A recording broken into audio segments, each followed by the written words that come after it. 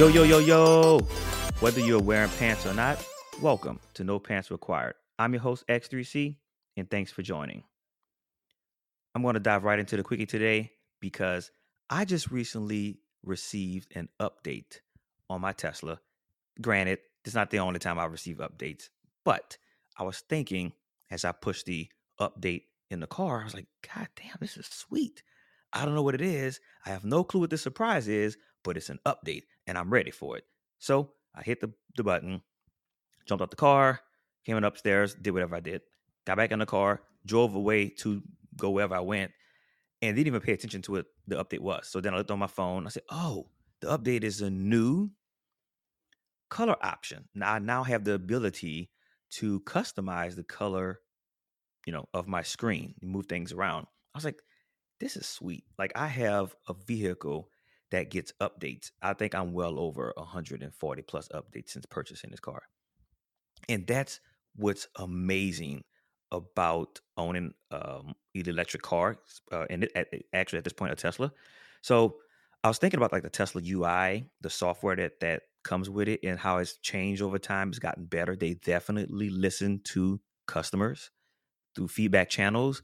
The things that we advocate for, the things that the YouTubers and the community advocate for through forums, those options, not all of them, but a lot of them are picked up and designed within the new UI. And usually they have like this major Christmas update.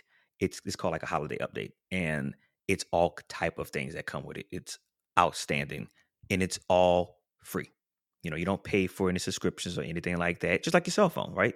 You get updates and new features each year, particularly if you stay with that same model that you have. You could continue to receive updates.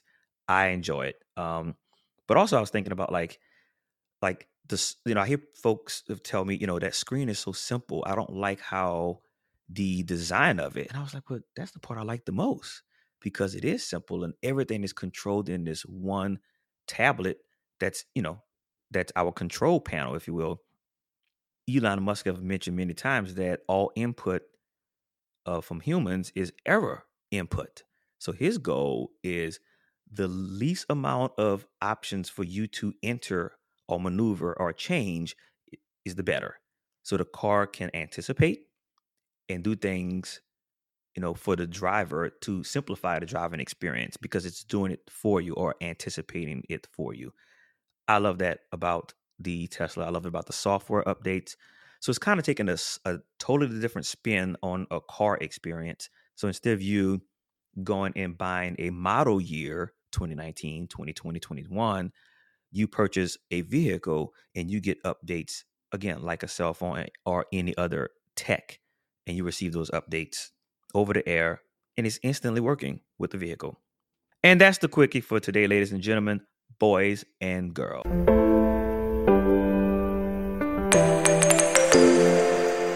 Today's episode, first time home buyers mistakes. I'm bringing back co-host Brian to this episode. Yo, it's good to be back. Because like popular demand, people ask for this guy over and over and over. Oh, this is the first time I'm hearing that. So Brian and I both have owned properties before. So we decided, this would be a good opportunity to share some of the mistakes that we made, things that we can help listeners actually consider while you are thinking about purchasing your first home, your second home, or even third home, whatever the case is, right? Just some options out there to consider. But before we get into it, I want to ask you a question, Brian. What's that? Tell me something you think is true that almost nobody agrees with you with. So one thing, like coming from a Hispanic background, it's like it's okay to cut off family. It's like, you can move forward without some of these toxic ass people. That's true. That's a whole another episode there. Hey, I know I went a little deep, but that's a good one. Yeah, I like it. It is okay to cut off family. It's different dynamics, right? You can't choose your family. Right. Ultimately, we want to love everyone that's in our family, even our friends. But there are opportunities and times I'm just gonna step away. It may not be indefinite, right? It's temporarily. Yeah, temporary, but cut them off. Yeah, for your own self growth. Sometimes you gotta just step away. You know, hopefully they grow in the meantime as much as you do. So you know what I'm saying? But there's nothing wrong with that.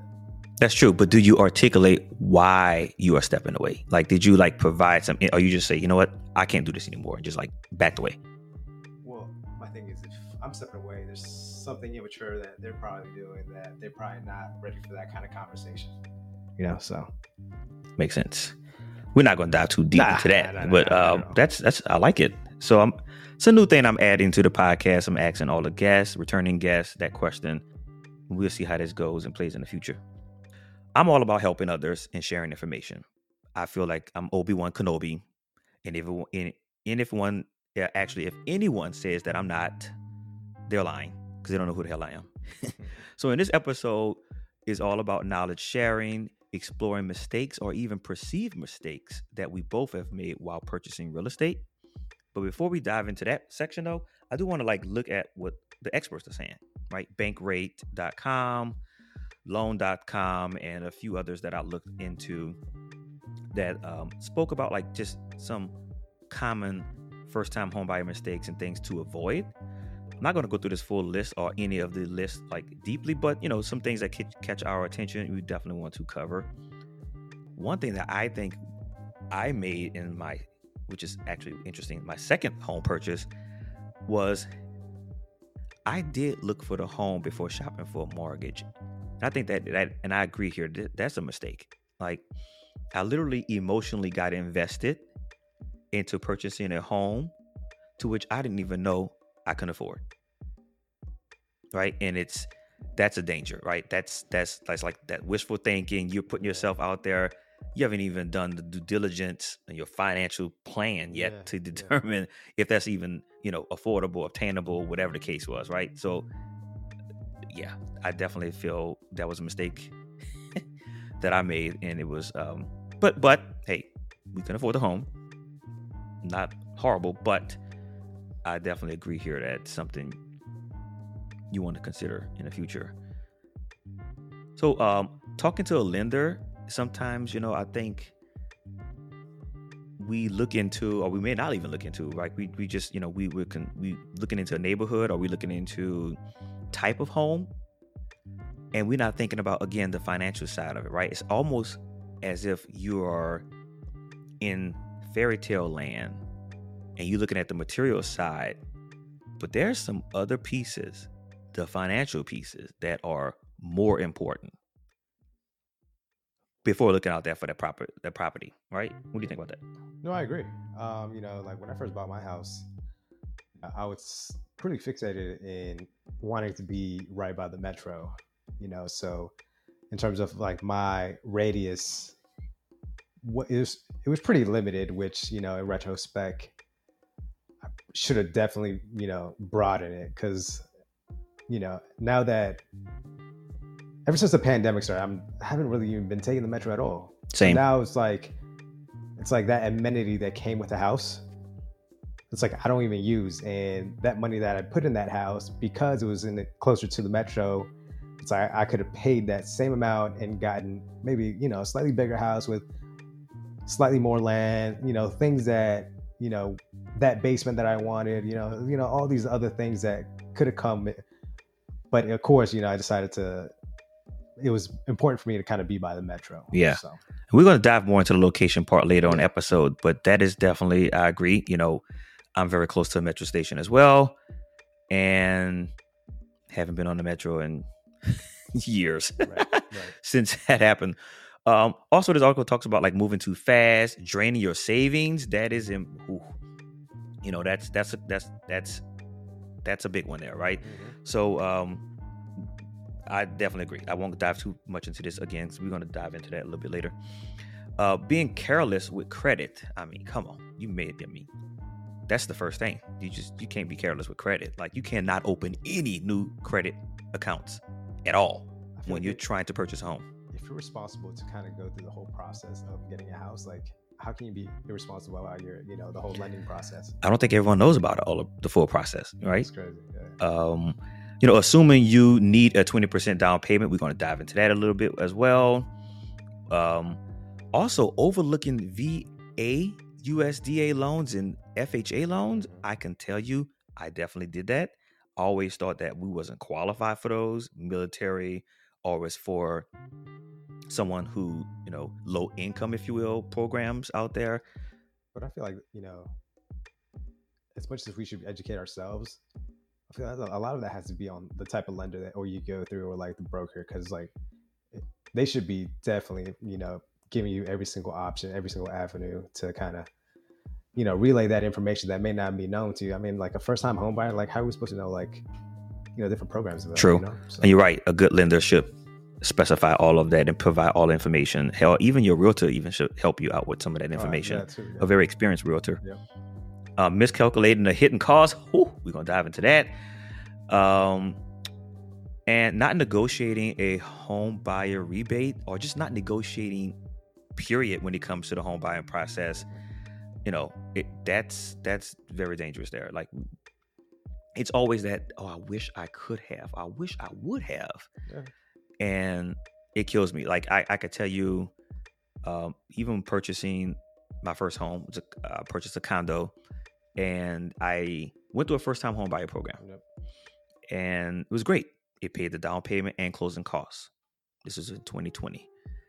And I enjoyed the process. It was long as hell, but I enjoyed the process, right? And it kind of prepared me over the course of that year to anticipate some things that may happen after the purchase, right? And so, again, we'll cover a little bit more of that. But in that,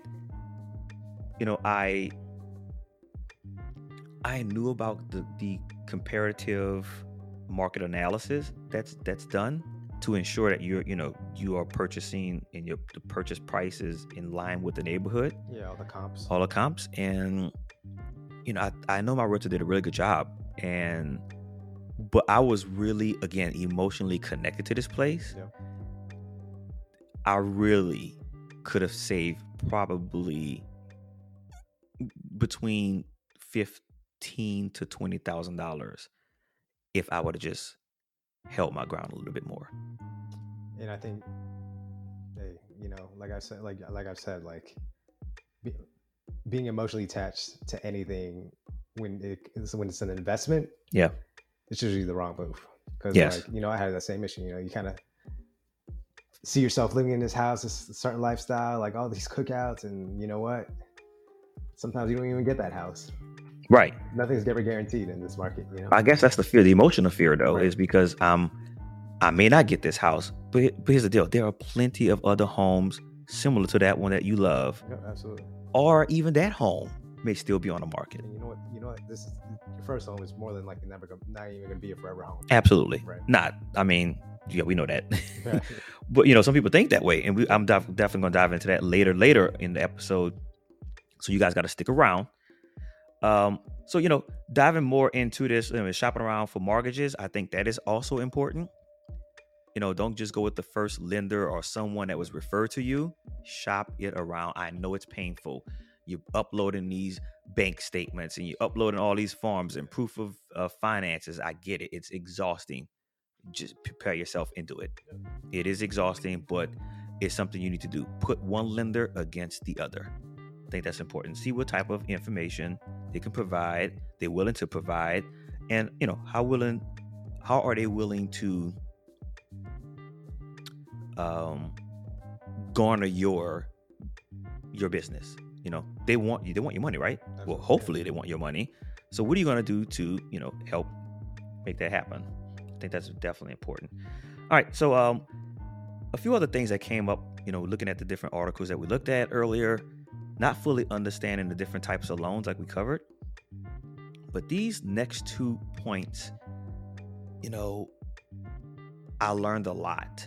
In my first purchase, when I purchased the condo again, points, buying down the interest rate or interest rate to, lower your points of your interest rate. Yep. I'm happy that information was passed on to me because I didn't know I could do that. I mean, the interest rate at that time was decent. I want to say, well, it wasn't at the time decent. It was like in the 4s, but I was able to buy down the points, I think, to like 3.75. Again, this is in 2010. Pretty decent, yeah. Interest rate back then. My credit score was above 700. So it wasn't like I was in a slum. But it was, a pretty decent rate, but I wanted it to lower it because I wanted to keep my payment in a certain range. And so the loan officer, going through the whole process, mentioned, if you pay this X dollar amount, you can lower your interest rate by, I want to say it was probably 0.5 percentage points to lower that rate. Now, obviously, back then I could have negotiated, but I was again going through a first time home buyer program, so maybe it wasn't logical to go ask for even more, or they just wasn't providing a way to pay down the points. So I did, and it wasn't too costly in a great the big scheme here. Another piece that came up was the mortgage insurance, again depending on the type of loan you select, as well as you do not have to put 20% down. I know. It's what we're taught. Put the 20% down. If you have 3.5%, you qualify for an FHA loan, and that's all you need. Because here's the reality. You're hearing it from me. It doesn't matter if you put 3.5, 10%, 15%. The bank is going to get their 20%. They are going to get the 20%. They're going to, you pay into your private PMI, your mortgage insurance. That difference of whatever you put down is your PMI over the course of however long that repayment, if you will, period is. And so don't stress if you're ready to purchase, but you don't fully have the 20%. Not the end of the world. Granted, it does affect your monthly payment.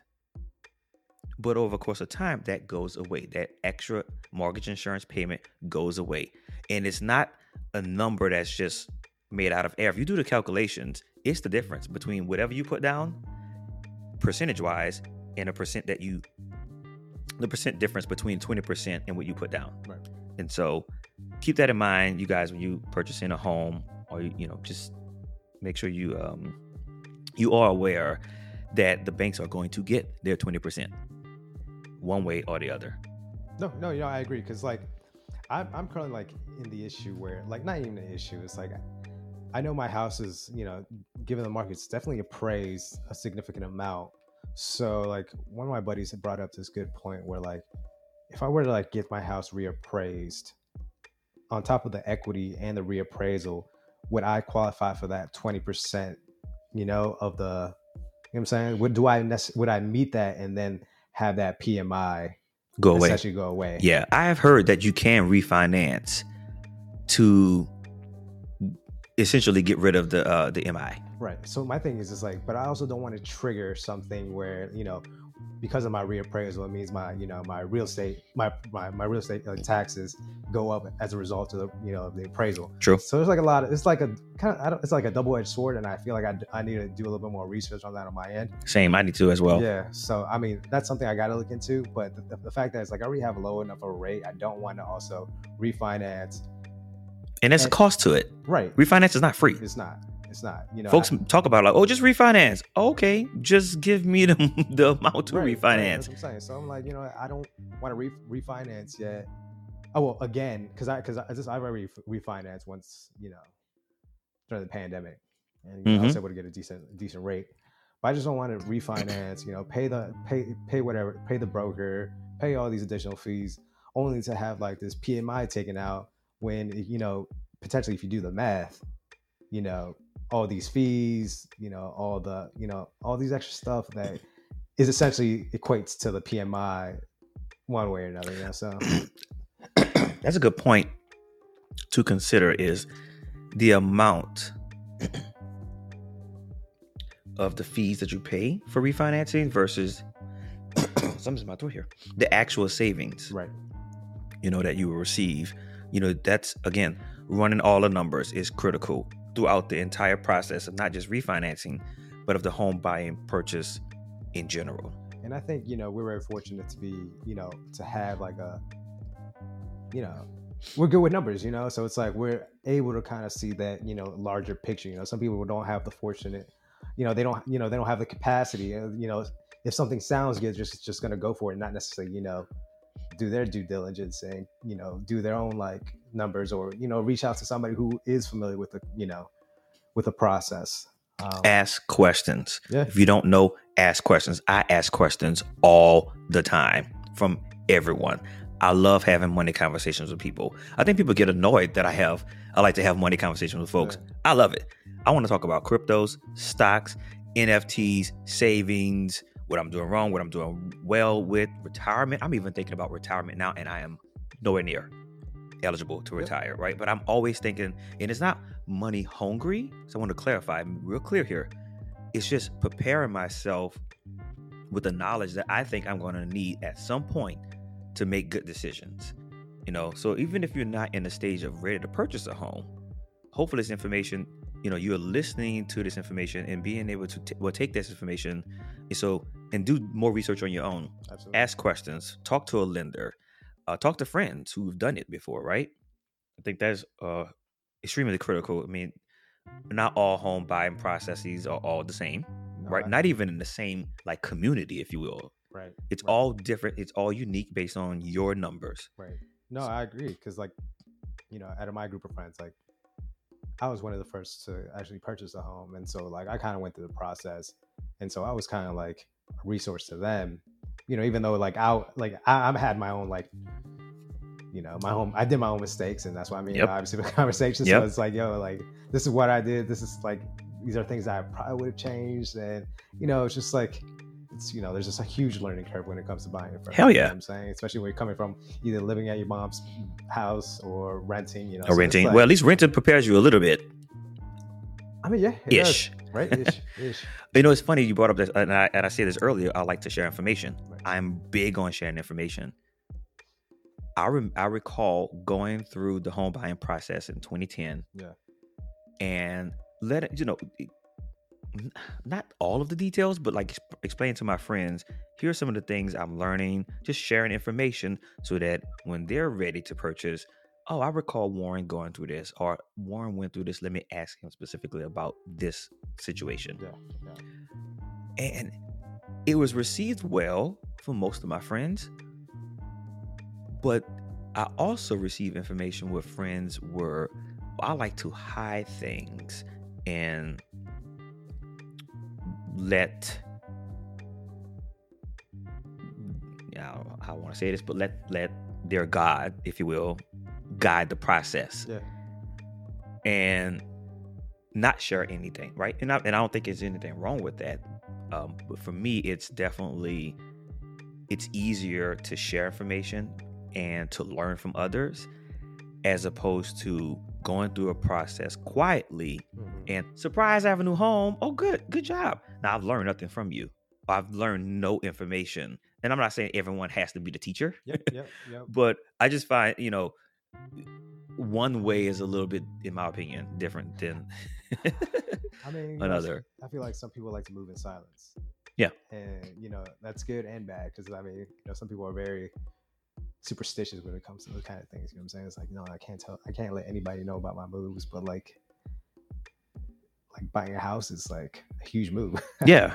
Also, yeah. I mean, yeah. I'm not trying to dick on someone's, way of how they operate, right? Yeah, it's just my style really works well with sharing information, is to help others as well as to help myself, right?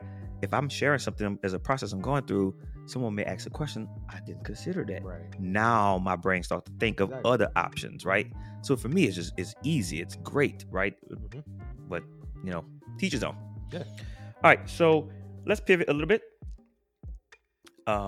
We're going to talk about being unprepared while renting. And this is really important, guys and gals. So let me clarify. Most renters have a plan to save for a down payment, whatever that level of payment is, right? Whatever percentage level it is. And they definitely know what they can and can't afford. However, it is unclear. This is very, very unclear of what expenses lie ahead when owning property. It's almost like, I can afford X amount per month. And that's kind of it. But all of the other items, like increases to your utilities, if you come in from a 1-bedroom or studio apartment, either utilities were included Right. Yeah. or not included. The cost of utilities in a 1-bedroom apartment or studio Yeah, it's very marginal. compared to you now stepping into a bigger, larger home Yep. that you have to heat and cool. So like when I went through my buying process, I asked for the disclosures. Nice. That disclosure, if that disclosure did not have like the yearly expenses, of like, utilities, hot, like heat, air, whatever, AC, like gas, Mhm. I just kind of wanted to see, on a monthly basis, like where it kind of average. So that way kind of, gave me a perspective as to, oh, I should be budgeting this much. My significant other, since like my wife would be like taking care of the utilities. I'm like, just having that transparency is like, yo, you think you'd be able to kind of manage, these kind of expenses, but like disclosures, like just being completely, you got to read all that stuff, man. Yeah, so I didn't necessarily know either that you can ask for it. The disclosures were provided to me. No, I was told I need to pay for disclosures. Really? Yeah, because I think you have to pay for, well, in this case, it was the condo docs. So I need to pay for the condo docs, which was $150. Yeah. And I feel like the disclosure came with it, or it was another process when I needed to request it. Okay. But my realtor went through that process. And again, I went through a first-time home buyer program. So they kind of walked me through all of that. Yeah. And I did get a 12-month disclosure of the utilities. You got 12 months as well? Yeah, 12 months. I wonder, can you ask for more than 12 months? That I'm not necessarily sure. Yeah. I feel like you may not be required to. Yeah. I think, but like, as soon as you're selling that house, it's like, yeah, you gotta. It was definitely important to look at the utilities when I got the disclosure. I said, okay, now here's the difference. What was provided to me for utilities, for energy purposes, they did, I forgot what it's called. You have like the fluctuations. I'm not even sure what it's called. Yeah. You have, you normalize it, right? Because, in the wintertime, it would depend on where you live. So here in Maryland, because it gets cold during wintertime, your energy consumption may be higher, but usually is higher than it is in the summertime. Yeah. So with the previous owner of the condo I had, they normalized it, whatever that's called again, and it was a similar rate throughout the year. Yeah. So it wasn't bad at all. I did not do that.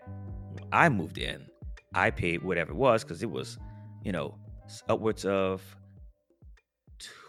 almost $300 a month, depending in the cold months, because the condo was not well insulated. Windows were horrible. But during the summer times, because the windows were horrible, I was able to pay like $40 to $60. Yeah. So I mean, that's a big difference. Yep. Yeah, it's a huge swing. But I learned, over time, like how to maneuver and manage all of that. You gotta close some vents and like leave some open, like try to finesse it. Right. I mean, wearing fleece and high socks and everything in the home. Some long johns. Long johns. Also, the fireplace really helped too. That was terrific of having that. So utilities increase. Again, mortgage insurance. You're not paying renter's insurance usually, and it's hella cheap if you are paying renter's insurance. But you're dealing with the insurance portion of that. You're not considering that in that total amount, but you should. Depending on your location, big time, flood and fire insurance. Now, I grew up in New Orleans. Hurricanes happen all the time. New Orleans is also below sea level. So I believe the state or FEMA, one of the two, through the federal government here in the United States, offer flood insurance. And in some parts of the country, you can get fire insurance. So all of those things are also important, but that's above and beyond your normal insurance. Yeah. Those are things to consider. That's hella important. I mean, I just feel like you don't even have to be in a flooded area. I mean, you just have to have, a home that's below grade. Like, yeah. I mean, what was it, this past summer or the summer before? It was just like we had like a torrential downpour, and all I remember is hearing like, stories of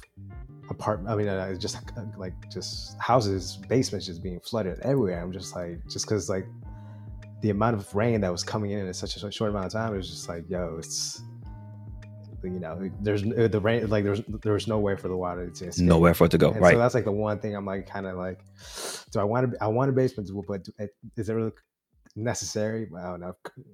I keep going back and forth about having a basement. Yes, you want a basement. Come on. I do. You want a basement. Yeah. I mean, just again, above grade, like you said, and your house is on a hill. Oh, not like it's not a hill, but it's on a hill, but I don't have a basement right there. It's Yeah. on a slab, so it's it does have a crawl space, and because it does have a crawl space, those floors get cold in the wintertime. Can imagine. what I'm But I saying? mean, a place like yours, if it did have, again, those are the type of things you have to be Exactly. concerned with. Yeah. Rain runoff, the location, and all of that. Granted, the builders now, taking into consideration all these different factors. So, if you're looking for something newer, it may be covered. Those are the questions you definitely want to ask. Mhm. If it's an older home, again, you want to ask that as one of the first questions you want to ask. Definitely flood zones. Another piece to consider is big time here, furnishing your new home, right? Some folks want to get in that home and they want to have it perfect. They want to have their friends over and they want to show off their great home, which is outstanding and great. I would say mistake. Man, Don't furnish jack. Know what you do? Do what we did. Housewarming party. Why decorate the whole home, get everything you want, have it all fancy, and have a housewarming? No, the point of a housewarming is to obtain the gifts and to have others show appreciation and support of you in your first home or your second home or whatever it is, right? Use the services of your friends and family. What's wrong with you? I mean, hopefully it's gift cards. Some friends have poor taste. So we knew about that, right? Oh, well, So I you knew like a about little that. registry or something like Yep. that. Yeah, So since okay, I okay. knew about that, we went and did Target Mhm. and Amazon. Gift cards from Target or gift cards from Amazon. And we put some stuff, not a lot of things. And we didn't want to go too expensive on things. I think the most expensive item we had on there was maybe 130, maybe 180 bucks. I think you still have the candle that I bought you for the housewarming, right? It's right here. It's like 2 years later. That candle is great, by the way. I think it's It's Midnight Forest. Midnight Forest. Target. If you haven't smelled it, Midnight Forest at Target. It's not a plug. Target's not sponsoring this, but it smells legit. In fact, my stepdad and mom called and say, "What was that scent that you had?" Blah blah blah. I said, "Midnight Forest at Target." Okay, we got it. We're gonna get it now. It's not cheap though. It's relative. all right. It's relative. It's not cheap. But the idea back to the housewarmings, the whole point of that is to kind of govern what you're looking for. You brought up gift cards, right? You need money, right? Yeah. You're gonna need, but go to places that you shop the most or places that you like. Don't go any place outrageous and look for items that cost $1,000. Know your friends and family. Now, if your friends and family can afford that, consider it. Yeah. But if they can't, your friends and family, right? $29 here, $39 there. Things adds that up. it all adds up to stuff that you don't have to pay out of pocket, because again, these are the costs that you need to consider when purchasing a home. Do not walk in the door and then you get, I gotta buy window treatment. Look, this thing right here behind me was $1,500 for this. Now, granted, it's a blind, Yeah. it's bifold, it's automated, and also can, it's used with Alexa and Google. So it's great. But that's expensive. And that's for one. You could have just had a curtain. That's tacky. No. And I'm also bougie. So but I'll say, definitely guys, consider using, I don't want to say using, that's actually a bad term there. Allowing your friends and family to support you in your new home by having a housewarming. Set up a registry. I'm telling you, you will thank me later. Set up a registry.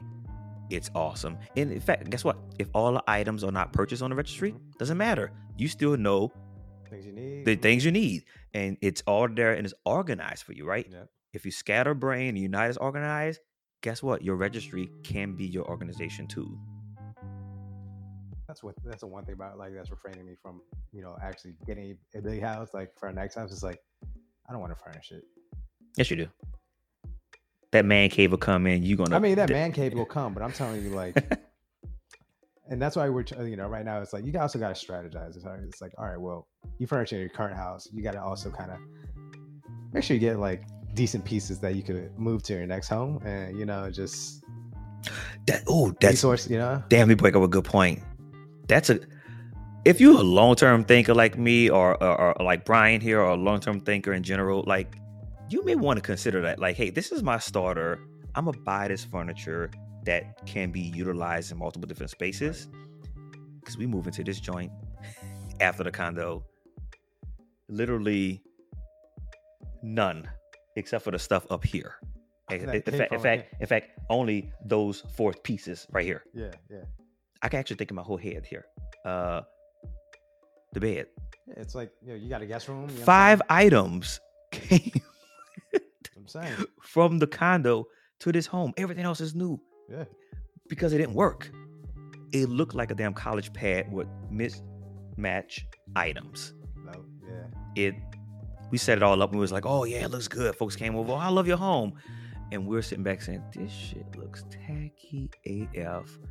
We got to get new furniture. The thing is like, if you get like someone who like, only the people who've like actually moved and bought a new house, like understand struggles. Yes. Of like being in a home or moving into a bigger home and just, it is what it is. You know what I'm saying? You're kind of working yourself up to being able to furnish the entire place. You got time. Yeah, it's time. Yeah. What are you in a rush for? You have time to furnish that home. And trust, like, you buying the home is a flex on itself. You know what I'm saying? And if you're trying to flex, don't. I'm joking.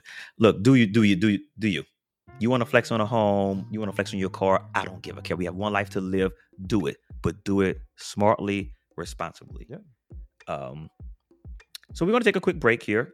And after the break, we're going to dive into some more tips.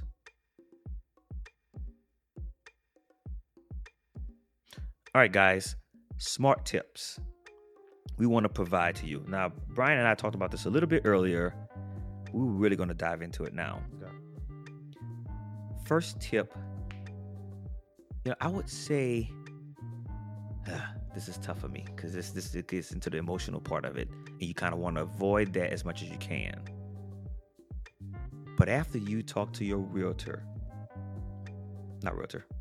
after you talk to your mortgage professional, the lender, and you are aware of your pre-approval numbers, you have a desire to stay within this dollar range, you have all of that set up, and you're ready to go out to start to look. Telling you guys, I made that mistake once. I purchased 2 homes, condo first, sold the condo, purchased this home, and I actually made mistakes in my second home purchase. Then I did not even make it the first time. I'm going to tell you now, after you get the pre-approval, location is important. Brian talked about living near a metro station. I live near a metro station, and it is absolutely important at the time. But what if stuff changes, right? Consider all of those things. Don't buy because it's cheap. Or I'm moving down south.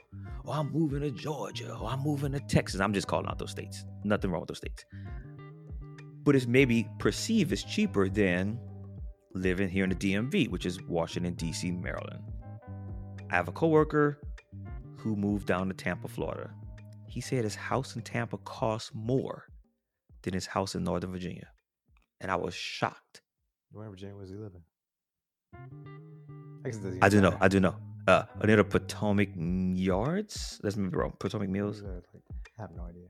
95 South. Oh, so that's way down. Yeah. Okay. Yeah.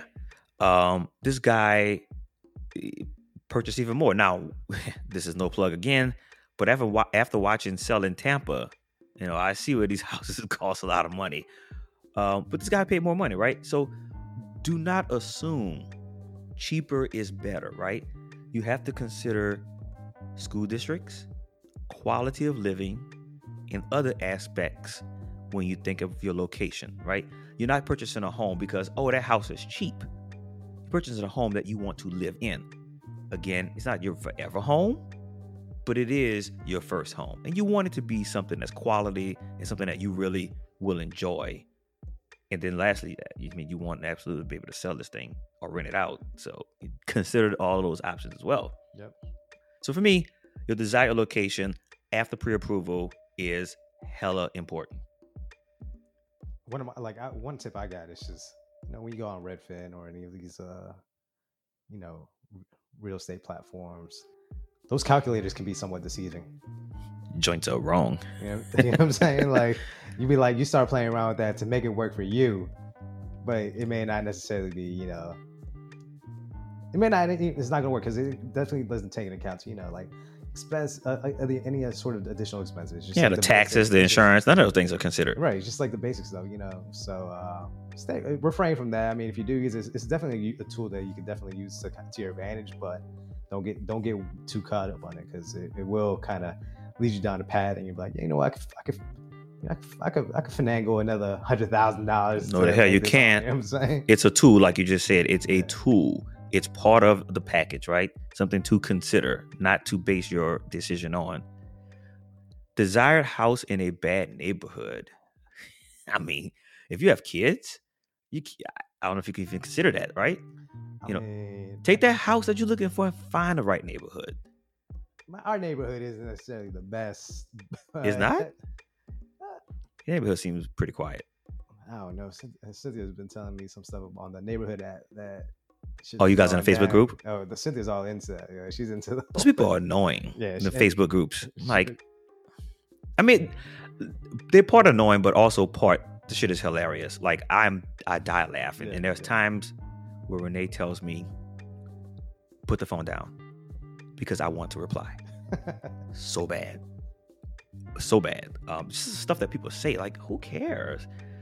I won't go down that rabbit hole, but yeah, definitely you want to think about the neighborhood. Now, again, if you have kids or if you're concerned with crime rates, there are ways and resources out there to research, and you definitely want to look into that. And like you said, you know, like we've been saying this, it's like your first home isn't your forever home. You know, it's like just use this as a stepping stone to kind of work yourself up. You know, if you do plan on having a kid, just, you know, make the right moves, find a way to kind of get into that neighborhood you want to get into, that elementary school you want your son or your child to go to. You know, take your time too. You know what I'm saying?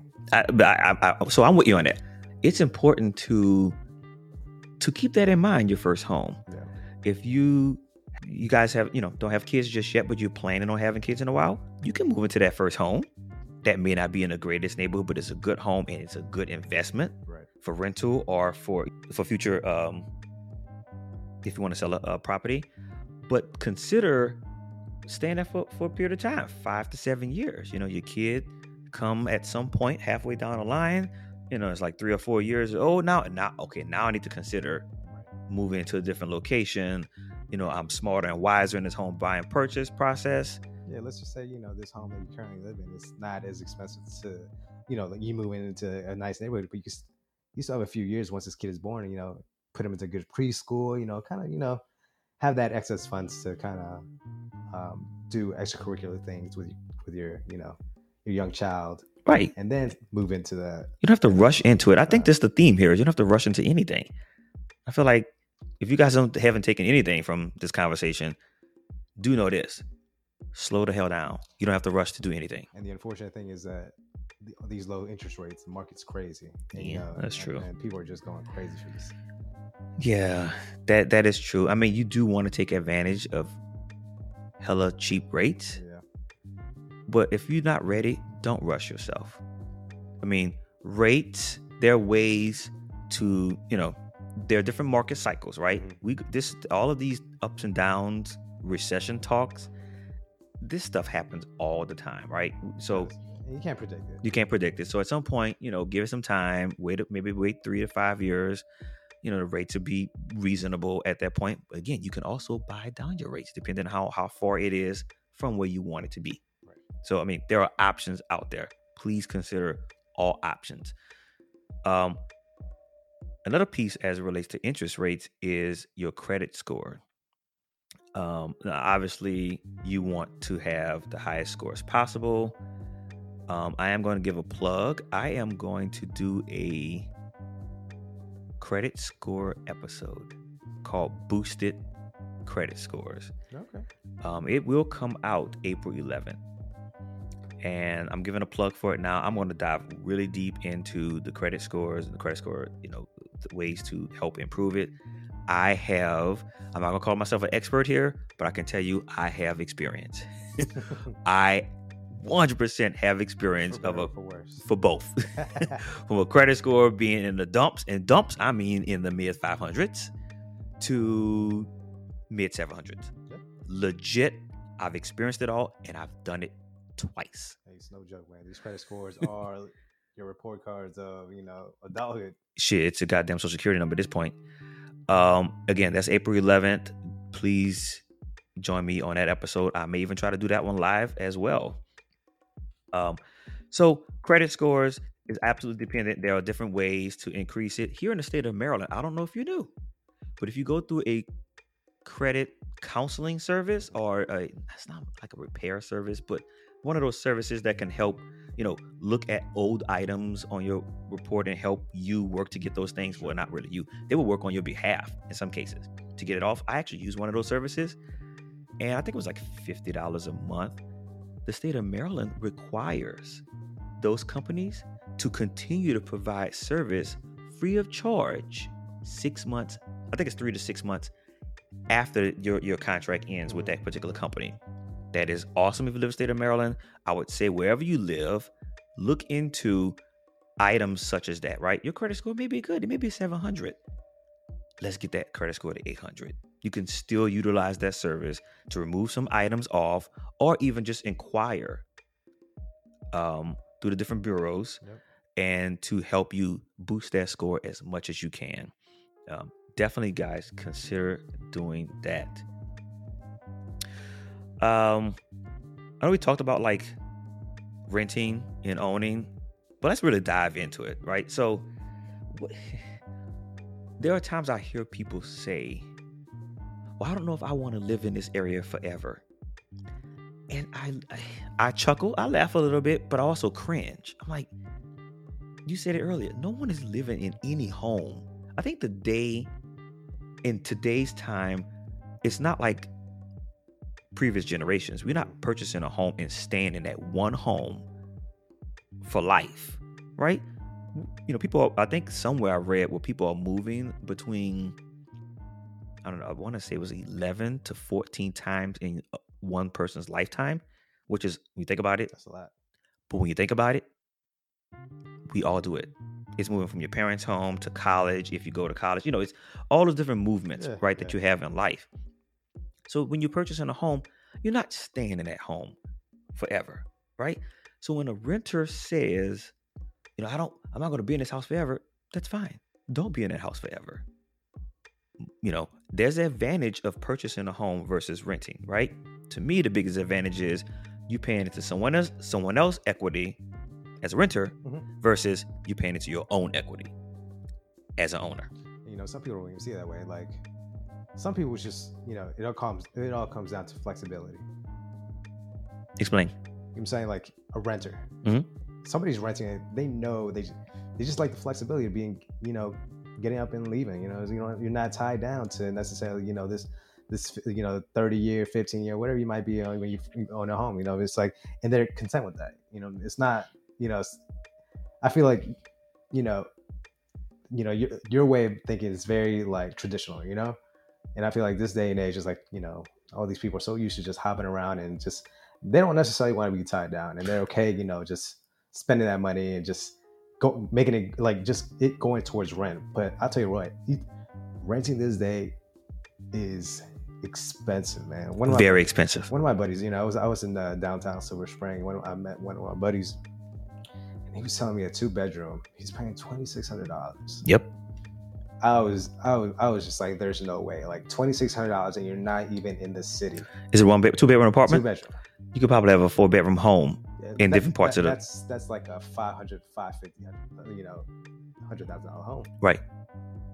And it's just, I was just like, I don't know. And I was like, but to your point, you say earlier when you said, someone don't want to be held down for 30 years. I think that's the mindset where I hope people can change that.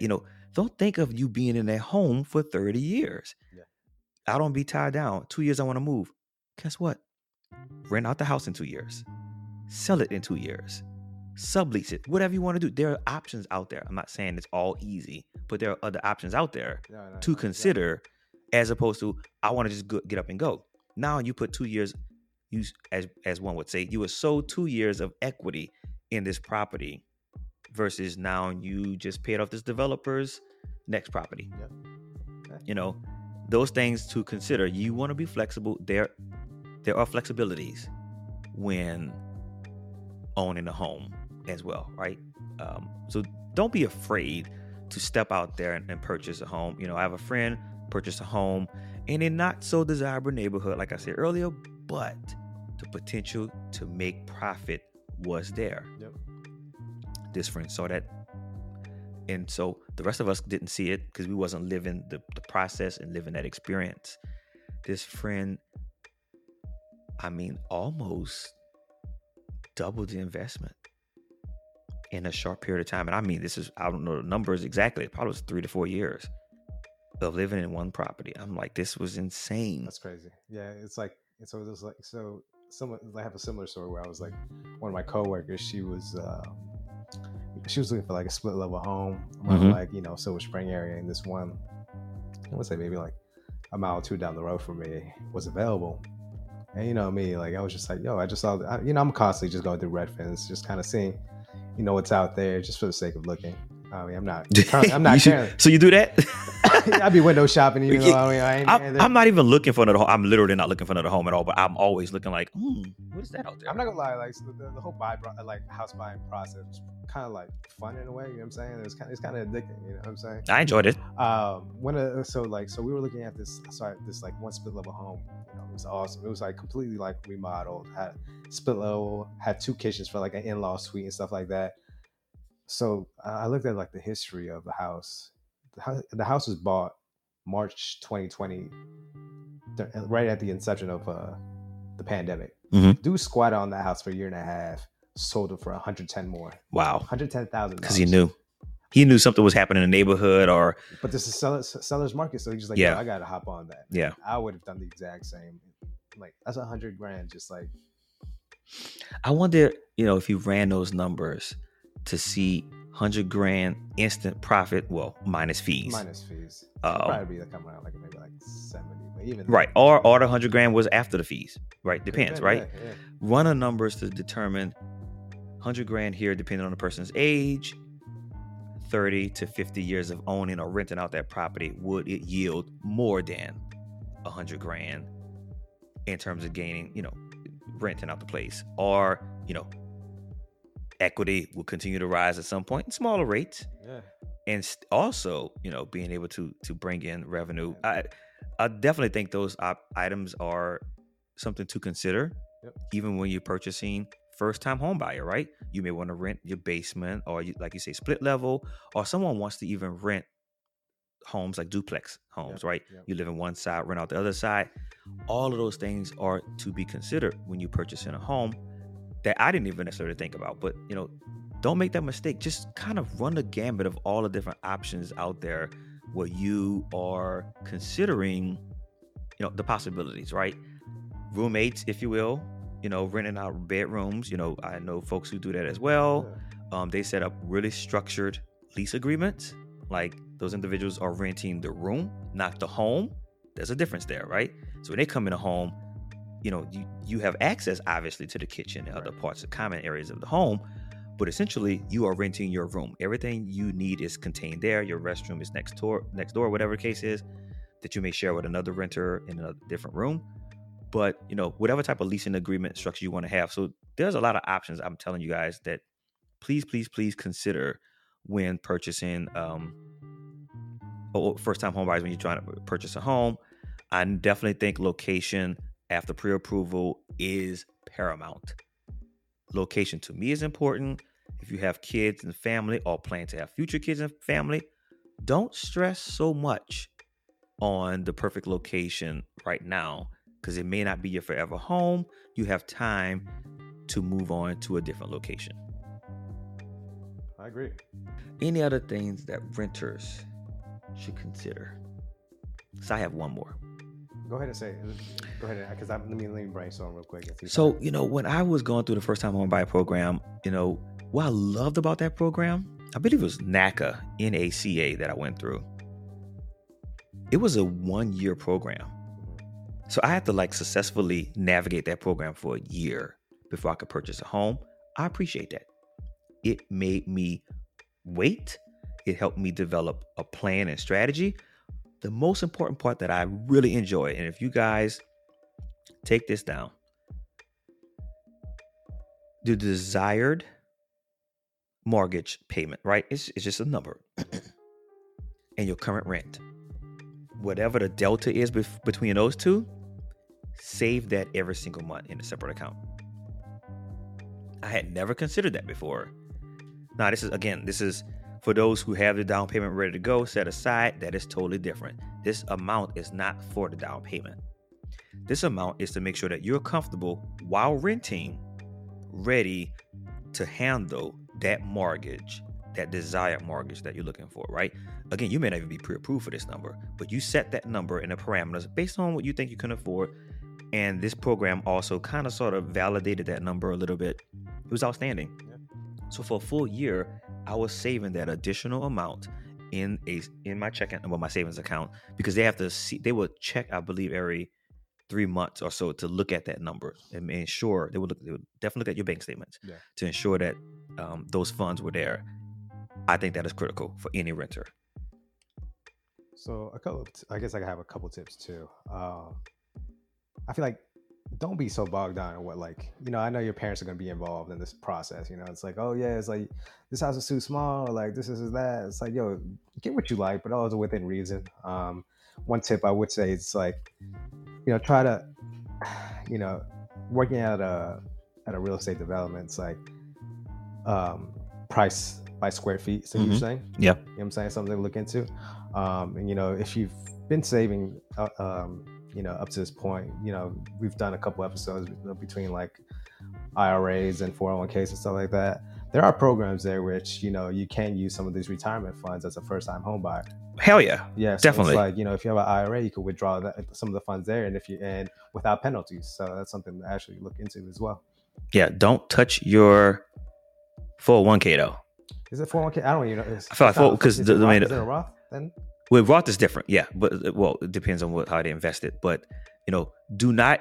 I'll say this: do not touch your retirement plan if there are fees associated with it. Correct. Stay away from it. Don't do it. Yeah. I say hell yeah earlier because I agree. I used it twice. Oh, really? Purchased a condo. I used my retirement plan, and when purchasing this home for down payment. But the unique thing with my retirement plan is it allowed me to pay that dollar amount that I borrowed back into my own account with interest. So I'm paying myself back with interest. And no penalties, no fees. I think the application fee is $50 and that's the only thing I pay. That's it.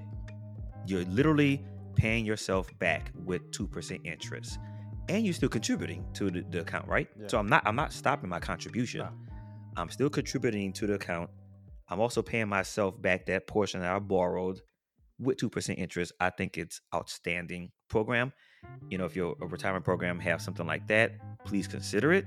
But if it does not, and it's a fee, do not consider it. Do not touch your retirement plan. Do not touch your money there. Let it stay there. You will need it as you're older. All right, Brian, anything else you want to give out to the good people, the good listeners who are here on the podcast? I see we have 6 people joining the podcast. Thank you guys for joining a live session today. I think I'm good. I think we've touched all bases. We absolutely did. All right, bud. All right, so good episode, good chat. For those who are on the live stream, please consider downloading the Golden Beans and donating those Golden Beans to this podcast. I already see that we have some pod beans donated earlier, and thank you, Jimmer Time. Thank you for donating to the podcast. Again, remember, positive energy leads to positive vibes. If this is your first time joining No Pants Required, consider subscribing and joining us for future episodes. I'm excited to share information with you guys, and I hope that you're excited to learn, but also joining the live streams or reaching out to me via email or through social media. That is X3C at Instagram. Please consider sending me questions or any ideas that you may have, episode ideas, or any questions you may have. Again, I'm here to share information, and I'm also here to learn. No Pants Required can be found on Google Podcasts or wherever you get your favorite podcasts. Peace. Later.